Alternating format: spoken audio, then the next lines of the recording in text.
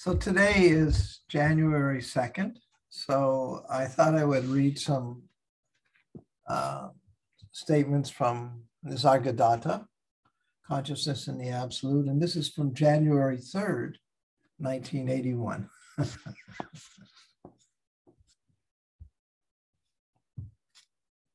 He says, beingness has a quality to become whatever you think of. Being. Think about it a second. If we think about flying, we'll have some of the experiences of flying. If we think about walking, we can walk. And we'll see the things that we walk by, so forth and so on. If we're thinking we're sitting down at the computer, we're thinking about someone we haven't thought of. We think about writing them an email, or sending them a message. Even before we form our full thoughts, that which we're about to think of sometimes appears before us. At really deep levels of Wu Wei, we have extremely subtle intuition, call it premonition if you would, an intuitive premonition. You'll have a project to do and it's due the following day, and you haven't even started the research, and your premonition will be that you don't even need to, and it will show up a few minutes later or when you wake up the following morning. All the research that you need to do will be in your hands. This is what Guru Nanak refers to as being in the court of the Lord, being blessed, fully blessed while you're in the court of the Lord.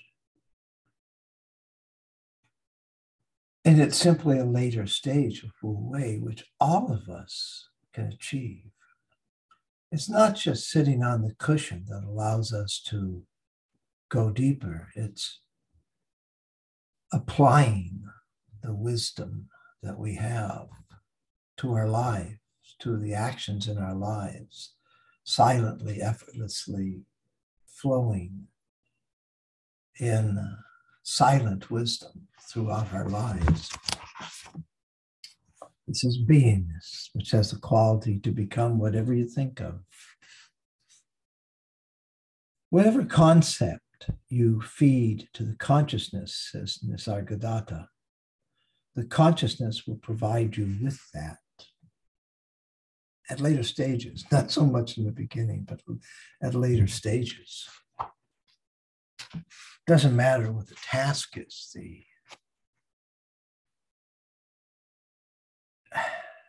nothing's impossible in spirit. Absolutely nothing is impossible. Everything is within the realm of possibility.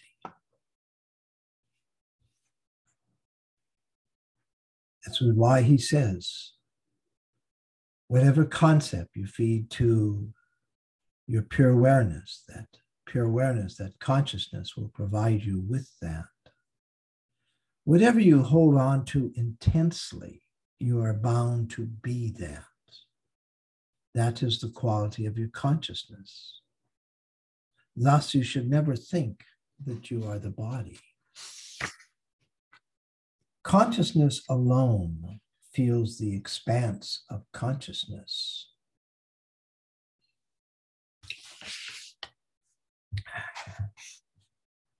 What is the expanse of consciousness? When and where do we feel consciousness expanding? In the first bubble of awareness that we fall into, accidentally, usually the first time, it's an expansion in the vibrance, in the clarity in those types of qualitative aspects of consciousness.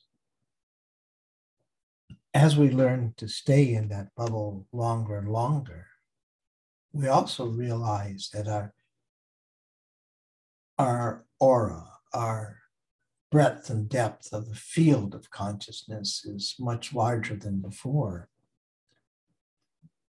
It'll start out the size of, I don't know, a large beach ball, like that. Then it's the size of a small room, and then the size of a small house. Then it just gets larger and larger and larger. When we pass the crown chakra, and we all will, it's inevitable.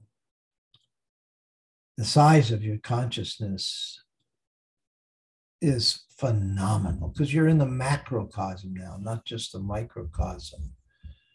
And you'll look out into the cosmos, say, when you're in the crown chakra. If you haven't been attracted to the Sahaj portal, you'll be waiting for the face of divine consciousness to appear. But till it appears, if you look outside of you from the center of your awareness once in a while, you notice that your consciousness is beyond description. It's so large. You cannot measure it. You cannot conceive of how great a field of awareness that you have. It's utterly phenomenal. Utterly phenomenal. And as you start doing these trillionaire meditations that so many saints have recommended, can you imagine how many souls are available to your consciousness for you to connect with when you can see millions of miles at a time?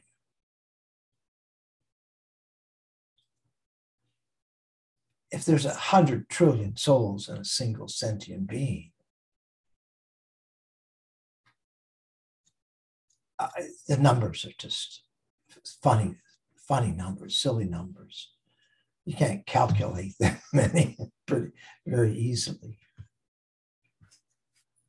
I don't think there's a mathematical expression that could define that number of souls that you can interconnect with beyond the crown chakra. Whatever is known by pure consciousness, by clear awareness, he says, is in the field of consciousness. That which is within your field of consciousness is known to you.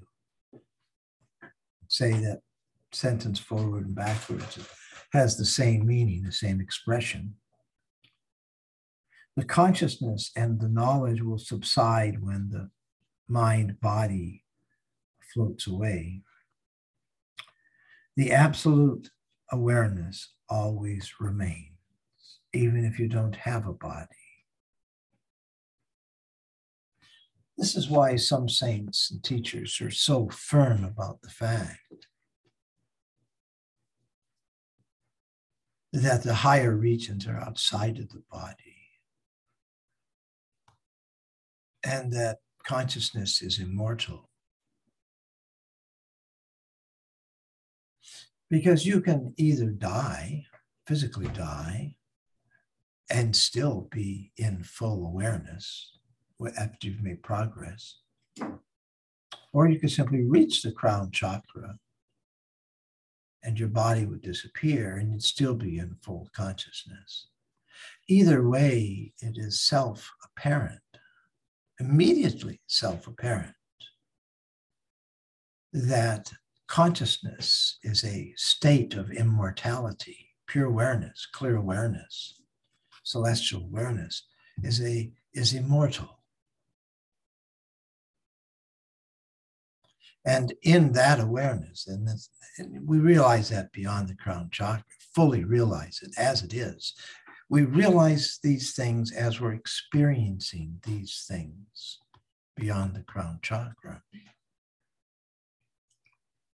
This is why someone can ask a saint a certain question about a certain region, and their answers are immediately, the responses are immediate, and the detail is in depth.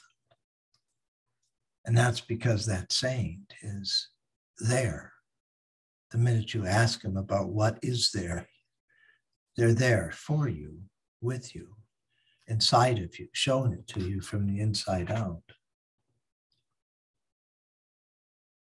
We all have that absolute awareness, which is why any of us, when we reach those higher levels, will be able to talk and communicate at a soul-to-soul level. It's automatic. We're doing it all the time anyways, even if we don't realize it. That's why this feedback loop within the satsang is so strong. Sometimes, we sit for satsang and the meditation immediately rocks you. It's not me, it's not you, it's everyone in the satsang that does this for us. Such a joy. So he continues to say, the absolute always remains. We just melt into it out of our minds and into that, which is immortal and absolutely amazing. The seed of knowledge, he says, in other words, the seed of wisdom, is planted in you by these talks, and now you have to follow it up. Yeah, we have no choice. You see, he's saying the same thing we just said. When we discuss these really deep wisdoms at a soul-to-soul level, the wisdom is never forgotten by your soul. Never forgotten. Will exist throughout your entire life, throughout your journey to the next life, and for hundreds of lives thereafter until it's fully experienced. This is how it works. Eventually, he says, you must nurse it, ruminate over it, so that the tree of wisdom will grow. You'll go deeper and deeper and deeper into these wisdoms all by yourself. January 4th, 1981, a disciple says, I was pondering what Maharaji said about all consciousness being the same this morning, and just for a few seconds, it was as if everything was one, and I was behind it.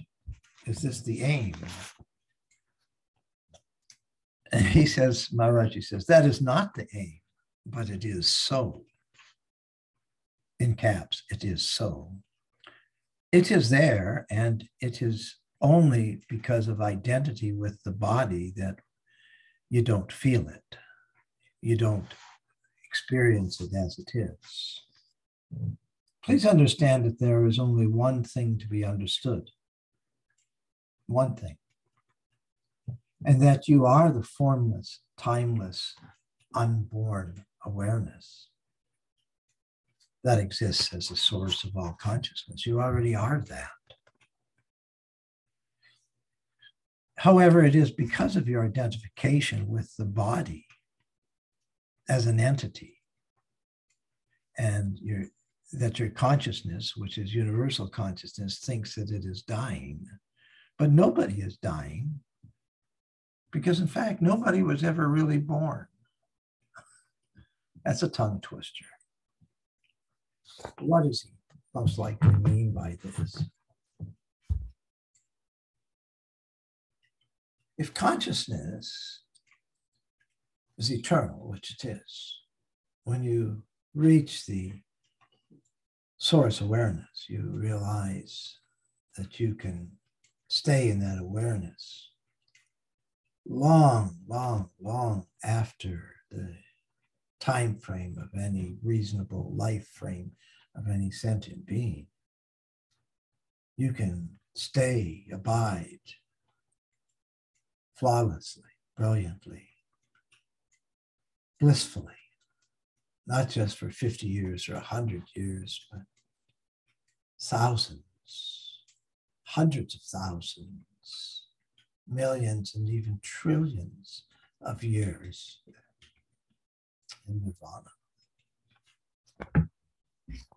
Immortal, immortal.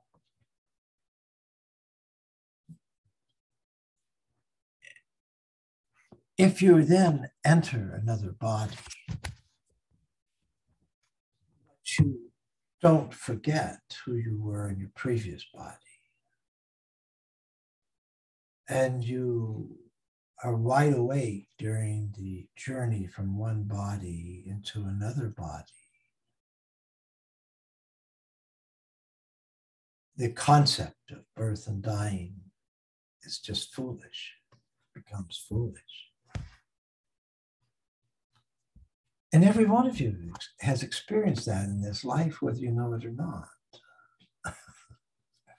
When you go from one level of consciousness and awaken to another level of consciousness, you have a new conscious body. You have a new set of experiences to experience that are different than the experiences that you could experience in the previous level of consciousness. Thus, even with the simplest example, when you are asleep at night, but you wake up as the dreamer, you have one body. All of a sudden you wake up in the morning and you realize, oh, I'm in a different body of consciousness, also a different physical body. What is a physical body? Is it really any different than the dream body that we had as the dreamer? The tactile expressions of that body are more coarse. It's more physically jarring, more physically perceptive. We can hear our voice with greater clarity. We can't always see things with more clarity, but we can see in 3D instead of just 2D. And we can have more of a sense of time, more of a sense of 4D reality. But nonetheless, you see, we have survived immortally during the transition from one body of awareness and also a body itself to another sense of mind-body awareness without ever dying or without ever being reborn.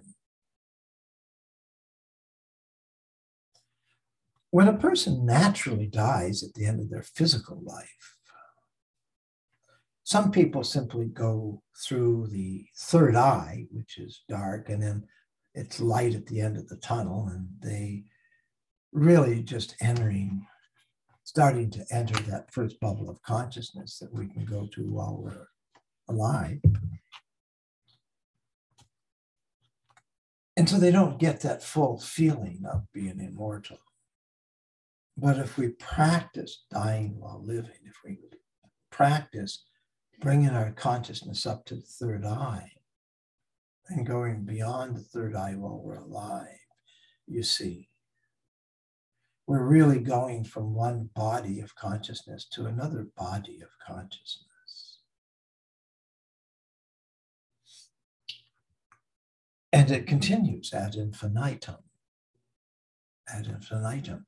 When we get to the creative vortex and we're watching the creative process that is us, there's no difference between you as consciousness, as the creative vortex, and as a creative process. And yet still there's no difference between you and what you create. And what you're constantly creating is different mini-me copies of yourself. As stars, sometimes as sentient beings as well. Mini-me copies of yourself. Are those new souls born anew? Not if you're the consciousness of both source consciousness and the consciousness of the soul that is seemingly born anew. Nay, in that state, there's but one consciousness, and nothing is born anew. when it's simply a different version of going to the crown chakra and then waking up in multidimensional awareness. You are immediately in 5, 6, 7, 10, 12, 15, 20, whatever. You're in a number of different locations as separate but interconnected bodies of awareness, bodies of consciousness. And in each and one of those other bubbles of consciousness, you're rapidly expanding, or you could say you're exploding. Your consciousness is expanding so fast, it feels like if you think yourself as being reborn, it'll feel like you're being reborn 100 times a microsecond. Your consciousness is expanding so fast. Your bliss is expanding so fast. The light is expanding so fast. But it's just an expansion of consciousness. It's all it is. In multiple locations of your own consciousness. Now, once you've reached the level of the creator and you come back and you re-experience the crown chakra, multidimensional experience,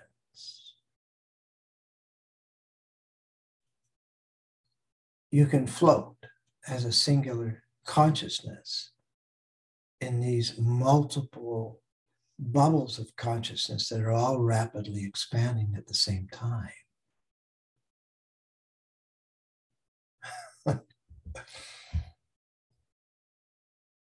Consciousness is immortal. We're never really born and we never really die.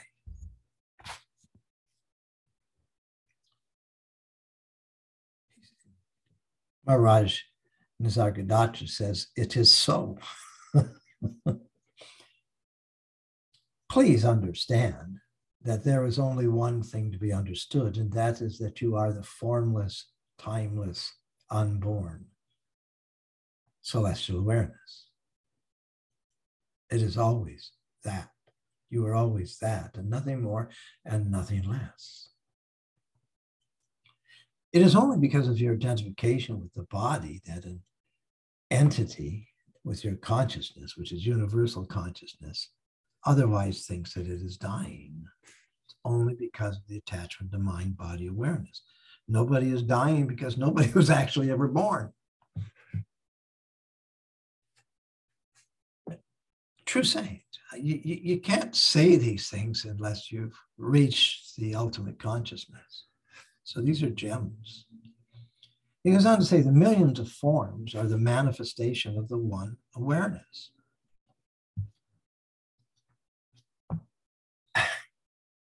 In 3 seconds of existence in the creative vortex, you will have created millions of mini-me copies of yourself. Millions, millions and millions. Every microsecond. In the crown chakra, we're only creating 10, 12, whatever, 20, 30, 40, 50 copies of ourselves when we first reach the crown chakra. But when we reach the creative vortex, Sat Lokas, it's called by the Sikhs, oh man, every microsecond, boom, thousands of planets and solar systems, millions upon millions of new souls, copies, carbon copies of yourself, fractal copies of yourself.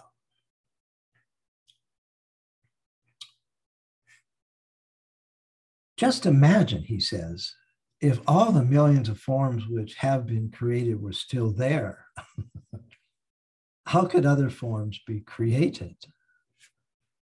It is because consciousness is unborn and undying that the millions of forms get created and destroyed. It's simply a continuous process.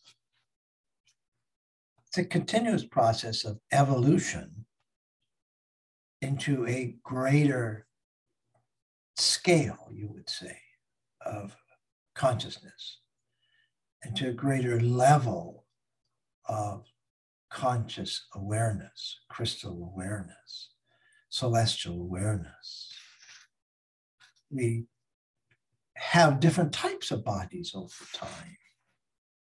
We worry sometimes that as a human, we Don't know what's going to happen after we die. Will we become another human? Will we ever come back? Oh my goodness. You know, if we would just be able to look backward and see every form that we've ever been, we'd see thousands of different types of forms, thousands of different types of bugs, even plants, worms, birds, fish, and now human beings, hundreds of different types of human beings, so that we can experience every experience that must be experienced before we get tired of the whole play, till we get tired of the drama and start to look within. It's all simply part of the evolutionary process that enables us to help expand the overall consciousness and clarity of consciousness of the cosmos.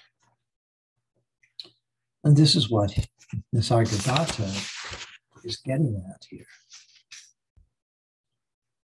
He says, please understand that what you are is this unlimited universal consciousness, totally unlimited. You are that. Every one of us is that. We don't have to be reborn to find it. We don't have to meditate 24 hours a day to find it, although we'll actually end up doing that before we find it. But it happens much easier than you can imagine. He says, only that in which consciousness manifests itself is limited and created and destroyed.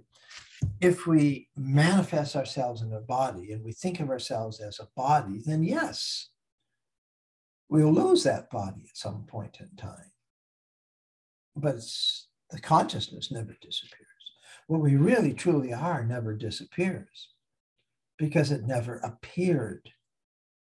It always was. This is a hard concept for most humans to understand, that pure awareness is unbelievably immortal. It's once one has developed the ability to abide in nirvana, and you know, the first time it's a few seconds, then a few minutes, then a few days, but eventually a few months, and then years, and then decades, and thousands, and then millions, and then billions, and then trillions of years over many lifetimes as a saint. But once you've learned to do that, you can wake up and at the start of a new cosmos and you say, oh boy, I've done this a few times. 4, 5, 6, 10 times, whatever it is. You wake up when there's nothing else that exists except this massive field of consciousness. Nothing else that exists except that.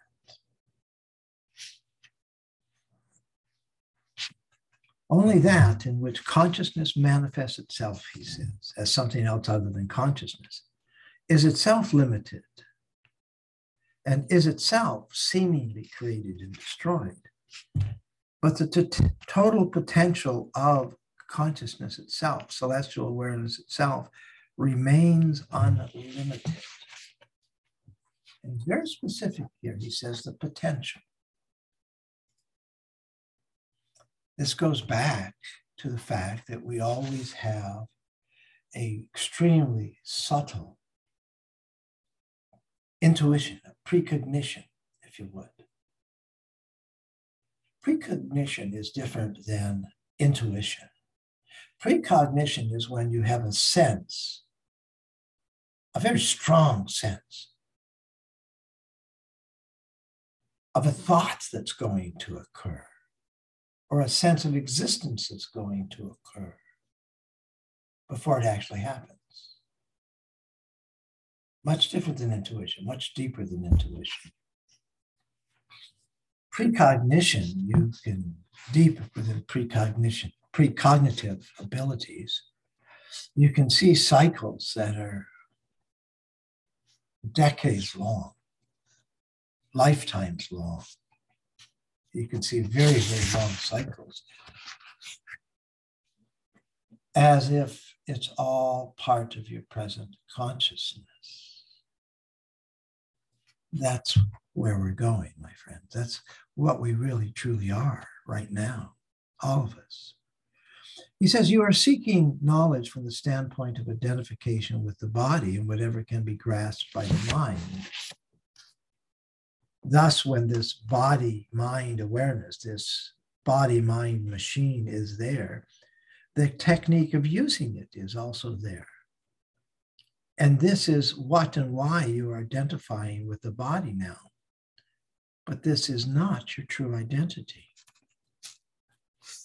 You actually have no control over the most subtle aspects of the body. And by the way, it will appear and it will disappear as well.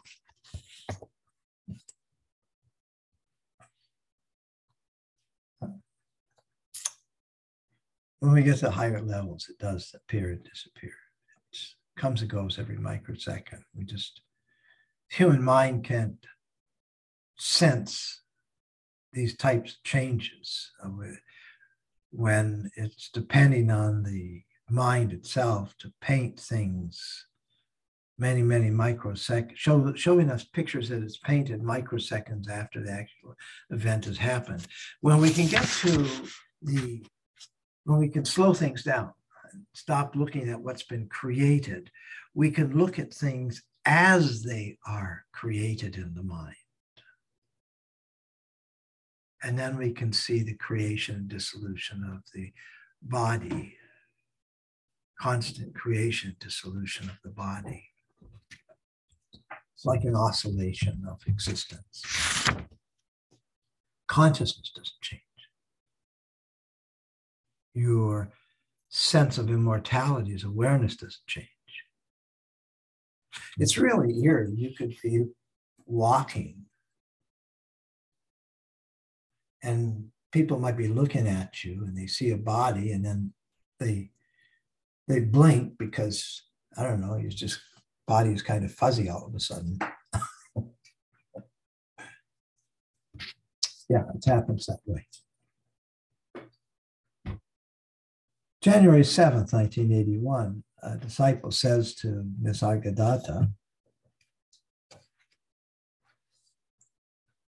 every time something happens now, instead of getting involved in it, I am seeing that everything that is my I am awareness. I am experiencing that. And Nisargadatta ji says, witnessing takes place, but there is really never anything to be done. It is total freedom for one who does not identify with the body. This is what we've talked about so many times when first stage of Wu Wei, being a silent observer. This is the most important lesson. We don't learn it the first time we're a silent observer, but we eventually learn that there's nothing really to do as a silent observer, because the mind will do it all for you automatically. And he's saying it very subtly here to his disciple. But this is just the first stage of Wu Wei. Letting the mind do everything automatically for you in the world will literally do everything. Everything. Don't need to do anything different ever again. As if we stay in that level of consciousness. It's only when we drop out of that consciousness that we think we need to do something. When we leave states of pure awareness and allow ourselves to replace that state of pure awareness with a mind-body awareness, then it's within that mind-body awareness that we think we need to do something. Because the minute we are in mind-body awareness, we think we are in a state that can be demolished, that can die. And because we don't want to die, we say to ourselves, well, if I'm in that state, then I have to do something to stay alive. So if I don't stay alive, I can't enjoy the things I desire, and I also can't run away from the things that I fear. We literally have these feelings. They come in and out and so fast that we don't realize we're having these feelings when we go back into mind-body awareness, but they're there.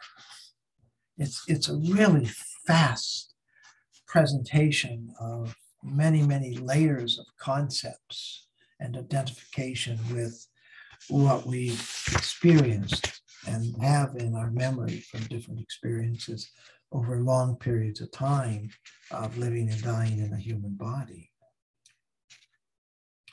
And this is why Maharaji says witnessing takes place, but there's really nothing to be done.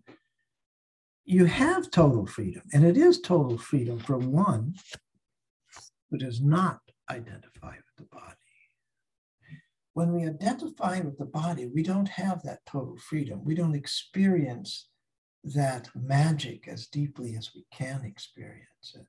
Oh, we can see magic tricks in Las Vegas or wherever else we go to see a magician on stage. And we can feel the beauty of a rose opening up.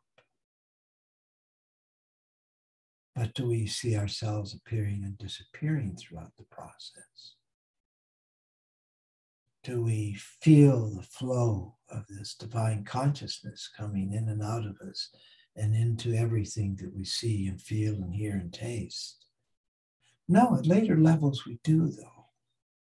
At deeper levels, we'll feel the flow of divine celestial consciousness coming from the macrocosm into our microcosmic world through our awareness, through our life force. And we'll feel that same celestial consciousness flowing out of us. And we are that celestial consciousness, and we are that flow, and we are that creative process as it creates the thoughts and the visions and the tastes and experiences of body awareness even. If that isn't magic, I don't know what is.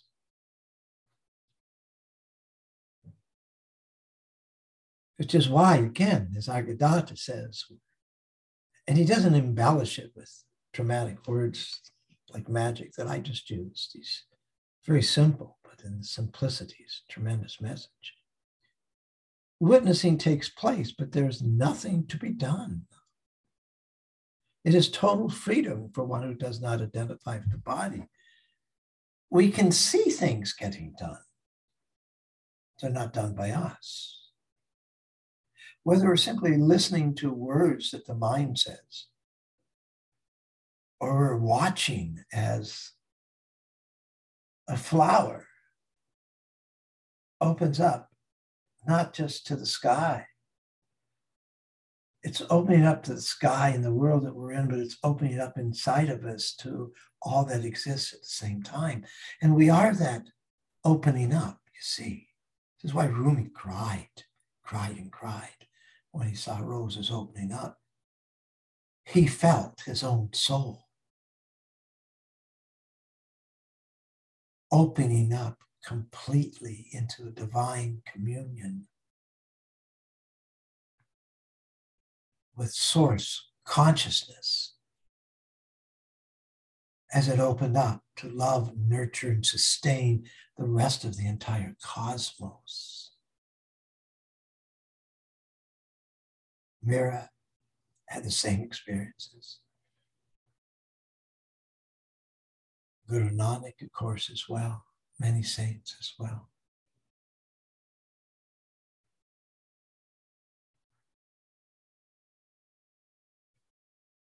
The difference between being in the mind and being in consciousness, it doesn't take anything more than a single breath, than a single flicker of light, more than a single movement of an energy frequency to move from one state to the other. As we go deeper into consciousness, we can go back and forth between levels of consciousness in a tiny little fraction of a second. In fact, it happens so smoothly that honestly, it doesn't even happen. We think when we're in a 3D body, 4D awareness, we think that things happen. Things happen in sequences, in measurable sequences, in measurable elements of time. We don't think that way once we're in consciousness. There's no thinking, in fact. Everything is smooth. Everything is like a celestial ballet, beautiful, beautiful ballet that's never ending. It's like, when you see, I was lucky enough to see Nuria in Swan Lake and a few other ballets. He's jumping, legs stretched out, and it's like he's floating in the air forever. Life itself is that type of ballet once we're deep inside. It's just a never-ending state of immaculate beauty. It's incredibly amazing. And so the disciple reacts to Nisargadatta and says, everything is happening on its own, and I have no concern with it. And then Maharaj, he says, if that is so, it means that you have understood everything. There's no longer any need to linger around with me.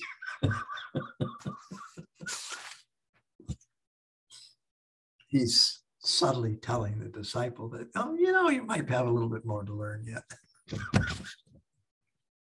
But it's okay. You can stay as long as you want. I enjoy your company. Another question, a different person says, it's different for me. I have to make an effort not to get involved in thoughts when I meditate. And we've all been there. We all go there. It happens day to day, even sometimes for saints. Yeah, it may surprise you. It's true. He says, it is the nature of the life force to express itself through thoughts and words, so they will keep on coming. If you have to make an effort in the beginning not to get involved, then make that effort until it is simply effortless. Nothing wrong with that. We all start that way. Effort is good in the beginning. Nothing wrong with effort. It's sometimes, though, in just finding a bubble of consciousness, it's nothing more than having a certitude of that celestial awareness. If we've seen the big picture, if we've heard the big picture, if we understood the big picture, even just conceptually, that's enough. If we then simply have faith in that big picture and don't look at anything else except whatever it is, however we're looking at that big picture, and we relax, lovingly, silently, calmly, the essence of that big picture will become us. It'll be our awareness. It just happens automatically. When the time is right, it simply happens automatically. There's nothing else that we need to do. And in the beginning, the first time that happens, it's, oh my God, wow. But after a while, we simply realize that it's the magic of this divine, immortal consciousness that we are. And we're either there or we're not. But even when we're not, it's just a flicker of light away. It's that close to our awareness. So in the beginning, all we need is certitude, a strong faith, silent faith in the fact that we're more than just a mind-body awareness. We are this immortal awareness. Just that certitude, that's what we are. Then you see we can ignore everything else in the beginning. We can just ignore thoughts that I can't do this or I can't do that or I haven't had this or I haven't had that.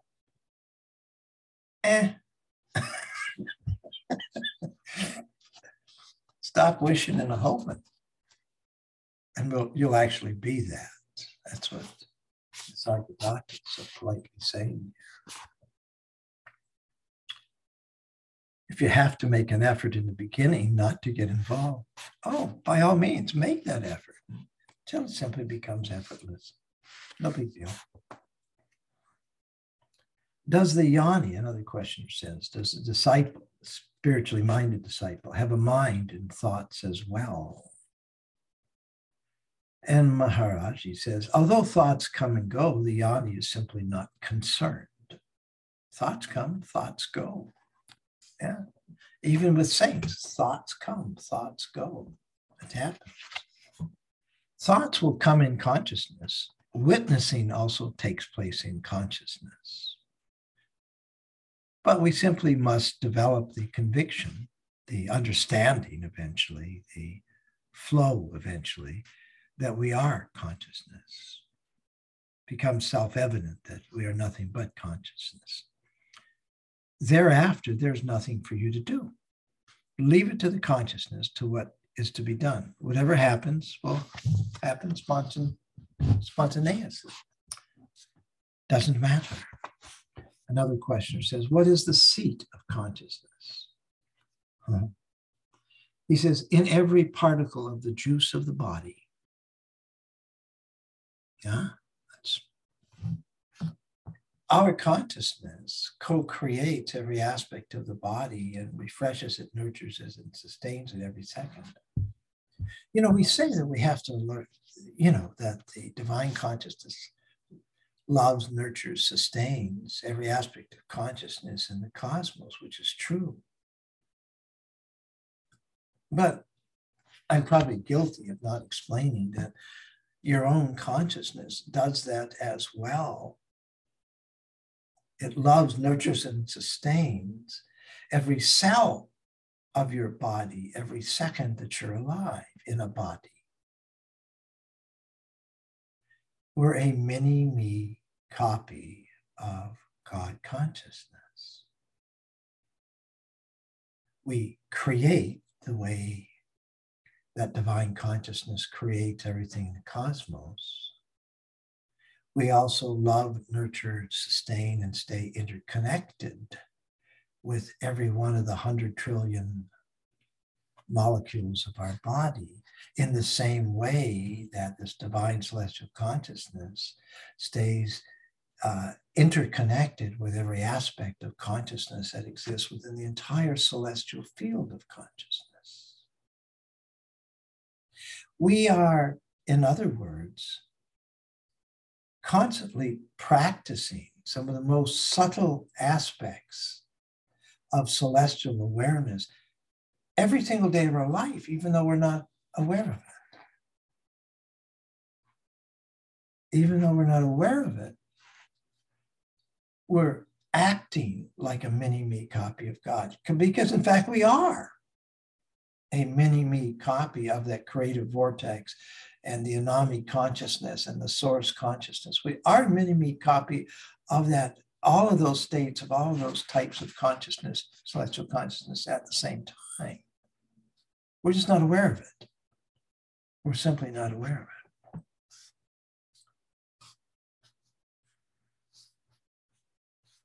So he says, the questioner again asks, where's the seat of consciousness? Where's the seat? Where's the source of consciousness? He says, what's in every particle of the juice of the body? There is no place where it isn't. The source of your consciousness is already everywhere. Wow. We think sometimes, especially in the beginning, and I did as well, that, you know, we have to go beyond the mind and the soul, and the very core of our soul, and that's where the seat of our consciousness is. Well, that's true. And in the beginning, that's a great way of thinking, because that way we will allow ourselves to float to the middle of our awareness. But the truth is, even when you get into the first bubble of awareness, we have a totality of consciousness, do we not? We are every aspect of awareness within that bubble of awareness. Every other cell of your body is a bubble of awareness. All of the spaces between all the cells of your body is a different bubble of awareness.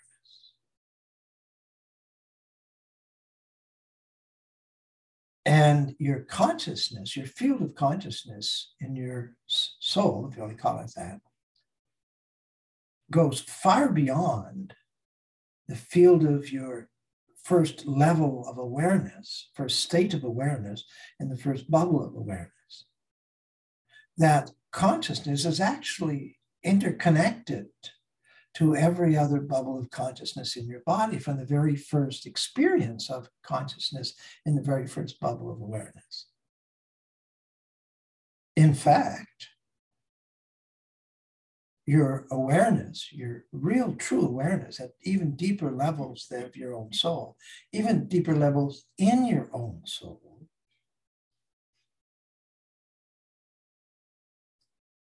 can feel the vibrations of every other bubble of awareness in the entire cosmos.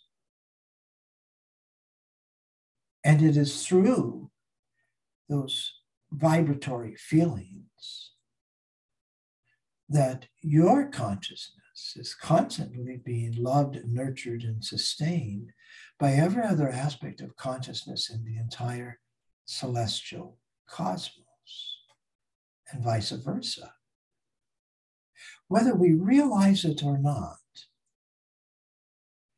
our own consciousness is constantly loving, nurturing, sustaining, supporting every other aspect of consciousness in the entire cosmos already.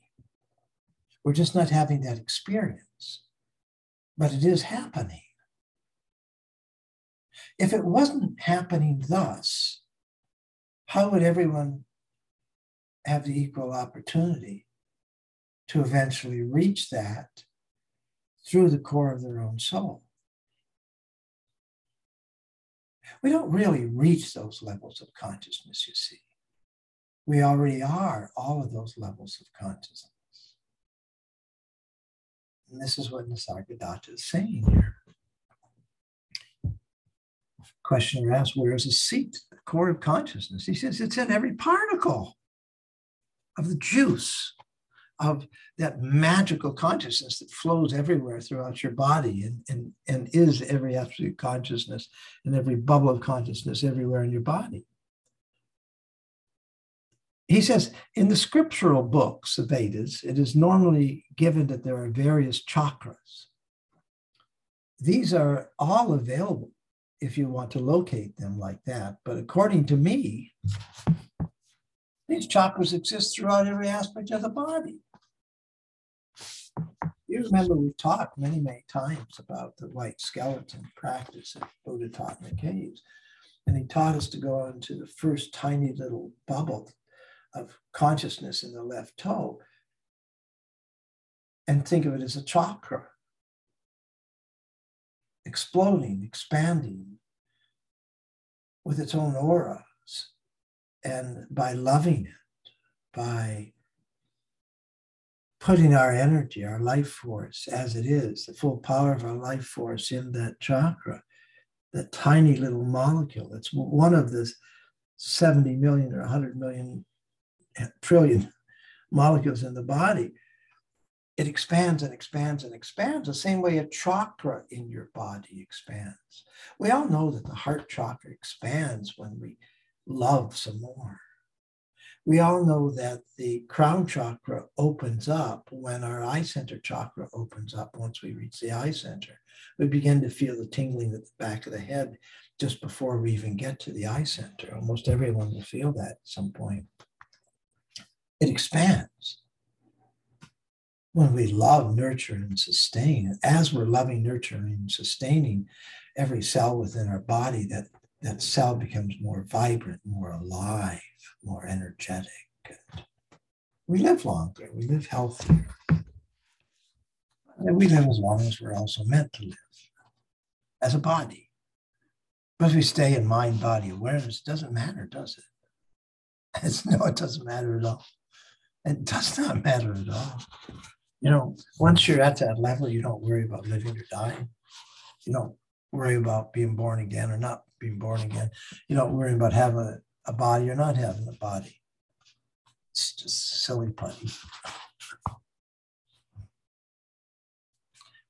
What does a child do when you give them some silly putty and you put them down in a playpen with silly putty? Eventually they make little bodies, right, of people. And tear them apart, throw them away, make another body. And guess what we're doing every second of the day as adults? We're taking this soul consciousness, which we call silly putty. We're creating and recreating, destroying and redestroying the human body every microsecond, whether we really realize it or not.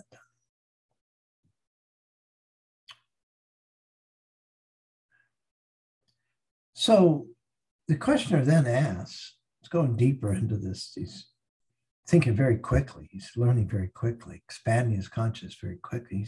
So he asks Maharaji, what is the difference then between the body and the consciousness? Aha. This is going to be an interesting answer. Aha. He says, well, what is the difference between sugar and sweetness? It depends on whether you only think about yourself as sugar or you think about yourself as sweetness. That's the real answer. He says the sweetness is there in the sugar cane juice. In the body, the sweetness is the knowledge or the wisdom that you have. It's the consciousness. And this consciousness is due to what? What is the prerequisite of consciousness? And the questioner says, is it the body? He says, no, the body is simply there to sustain consciousness. For the body to be, food is necessary, is it not? And he says, yes. He says, if the body does not remain, body consciousness, mind-body consciousness will not remain. But he says, now think about it, my disciple. In the absence of both the body and mind-body consciousness, what are you? And the disciple says, I don't know. Ah. Now, says Maharaji, you want to get some benefit, some advantage for yourself. To whom is the benefit? And the disciple says, consciousness. Maharaji is still playing with him here. If you're not the body or the mind-body consciousness, but you're still awake, then what are you? Ah, when you realize the self-wisdom, then the self itself is realized, it's liberated, it disappears, and you just become the wisdom of celestial awareness. The questioner says, then what? And Maharaji says, well, then you know definitely who and what you are. The body's disappeared, and yet you're conscious. He says, then you know who and what you really are. That by which you know that also. It's a deja vu experience. You know that you're immortal in that first bubble of awareness. This is what he's saying here. And the questioner says, is that a liberation? Maharaji says, liberation means what?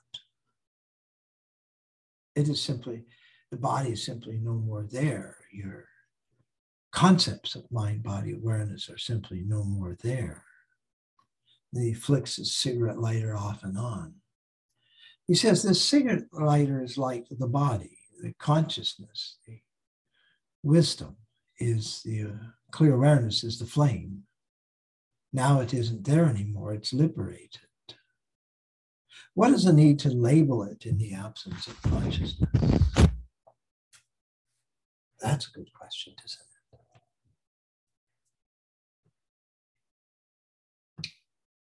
Why talk about clear awareness when we are clear awareness?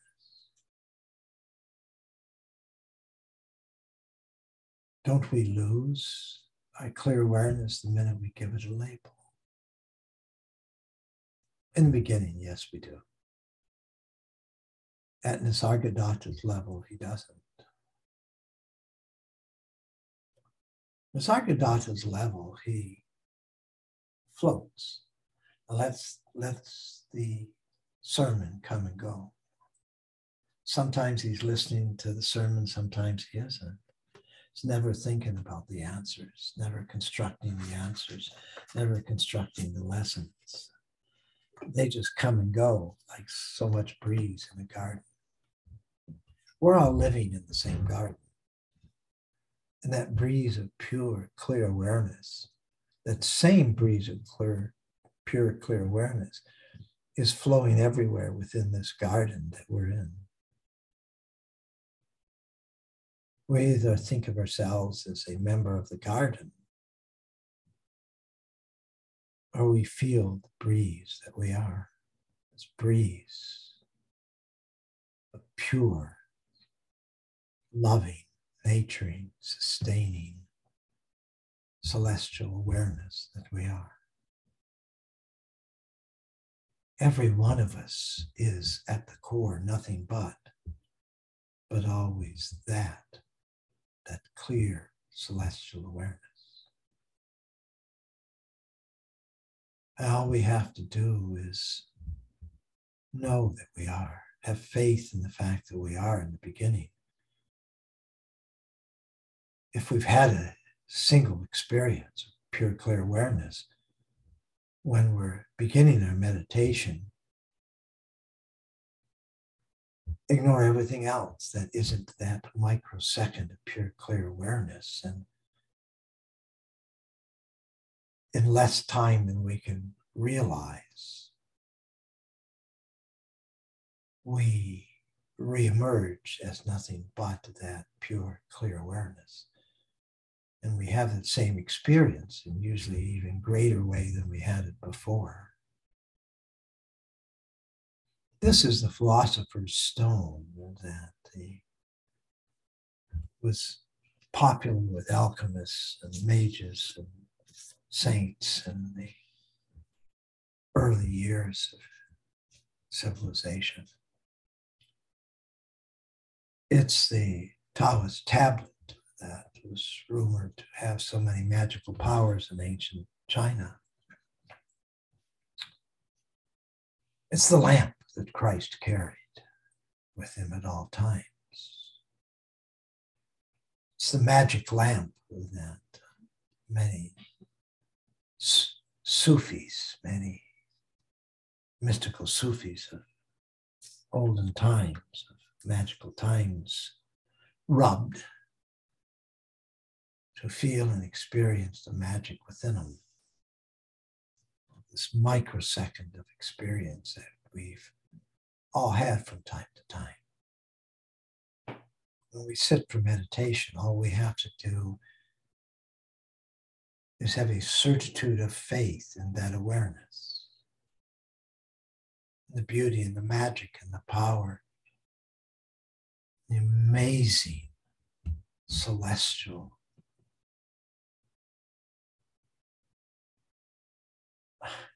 blessing that this awareness is.